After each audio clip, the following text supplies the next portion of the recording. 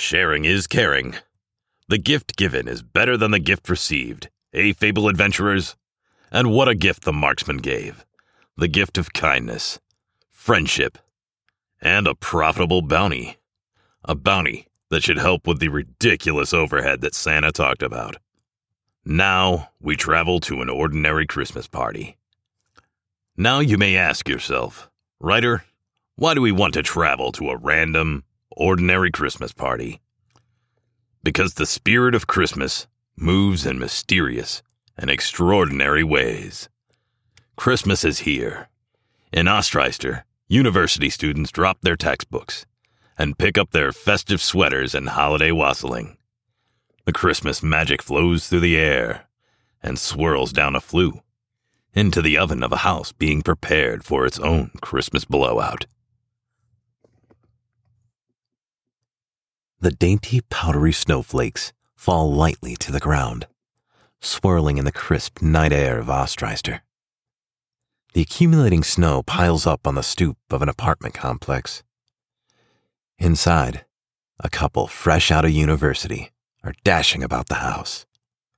The wife, dressed in a slinky Santa's outfit, complete with a red fur stocking cap and long leather boots, flits around the house, leaving a trail of Christmas decorations and cheer in her wake. Her husband wore a stocking cap to match hers, but that would be about the only thing that matches in his ensemble. He wears a painfully festive sweater, with several bright colors and tacky poppings of assorted colors. Several dozen miniature glossy ornaments hang from his wavy beard. The ugly sweater guy has obviously had a preemptive sampling of the holiday eggnog as he stumbles around the house after his wife, trying to do his duty as a helpful husband, albeit a slightly buzzed one. The wife, slightly aggravated by the husband's clumsy attempts of assistance, turns to face her husband. If you're looking to help, the gingerbread men are just about ready to come out of the oven, exclaims the wife. The ugly sweater guy stares intently at her, his social awareness blunted by his pre-party revelry. He tries to decipher if she's frustrated at him, the preparations in general, something someone else has done, or if she's even aggravated at all. Okay, says the ugly sweater guy with a shrug, resigning himself to the mysteries of women. He shuffles over to the kitchen. Surprisingly, he manages to remember to put on an oven mitt before he opens the toasty oven. He removes the long baking sheet, covered with dozens of uniformed gingerbread men, staring up at the ceiling blankly. The ugly sweater guy goes to set the cookie sheet down on the dessert table, but realizes that he does not have a pot holder to set the sheet on. The thought runs through his head that he has a pot holder. It's just on his hand. The ugly sweater guy grabs the sheet with his free hand to work the pot holder off of his other hand. A split second later, the reality of what the ugly sweater guy has just done screams in his brain. The ugly sweater guy swears, leaping into the air. He grabs the hot pan with the pot holder covered hand and sets it down on a stone casserole dish, running to the kitchen to run cold water over his hand, swearing all the way to the sink. A gingerbread man sits up to survey the scene. He could see the wall was decorated festively, with Christmas lights, tinsel, and knickknacks covering nearly every square inch of wall space in the apartment. The experience of 1,000 generations of gingerbread men flows through the consciousness of one little gingerbread man. He has to go. He rises and he jumps to the edge of the eggnog bowl. Using the ladle like a track and field star, the gingerbread man vaults across the expansive bowl. The ladle strikes the edge of the bowl, sending the gingerbread man tumbling through the air. He bounces off the lime jello dessert and then crashes into a chocolate cake, sliding across the icing.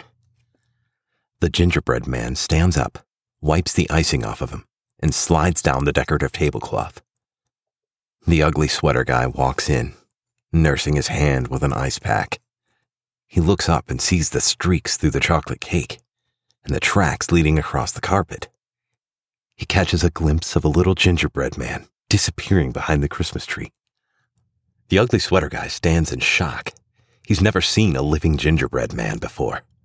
However, he quickly shakes out of his stupor to pursue the escaping baked good. He gets to the magnificently decorated Christmas tree, but doesn't see the gingerbread man. He begins to look up and down the tree, but there are so many ornaments, a gingerbread man could hide in plain sight. Suddenly, a branch shakes and the ugly sweater guy spies the gingerbread man, hanging from a branch. The ugly sweater guy grabs at the gingerbread man, grasps and takes a bite out of the pastry's head. Unfortunately for the ugly sweater guy, the gingerbread man he grasped was a hard ceramic Christmas ornament. "Ow!" yelps the ugly sweater guy as the gingerbread man slides down the backside of the tree, dropping into a present bag, his fall cushioned by a fluffy tissue paper. The ugly sweater guy drops to the floor, looking high and low over every present, searching for the runaway baked item. What are you doing? The guests are almost here. And what did you do to this cake? Screams the ugly sweater guy's wife. The ugly sweater guy turns, his words hung in his throat. How would his wife ever believe that a wayward gingerbread man ran away and caused this mess? Well, I didn't, stammers the ugly sweater guy. I don't want to hear it. Help me get the rest of this food out. Exclaims the ugly sweater guy's wife. The ugly sweater guy stands up and follows his wife back into the kitchen. A high-pitched giggle breaks the silence as the gingerbread man crawls out of a gift bag and slips out of the window into the night.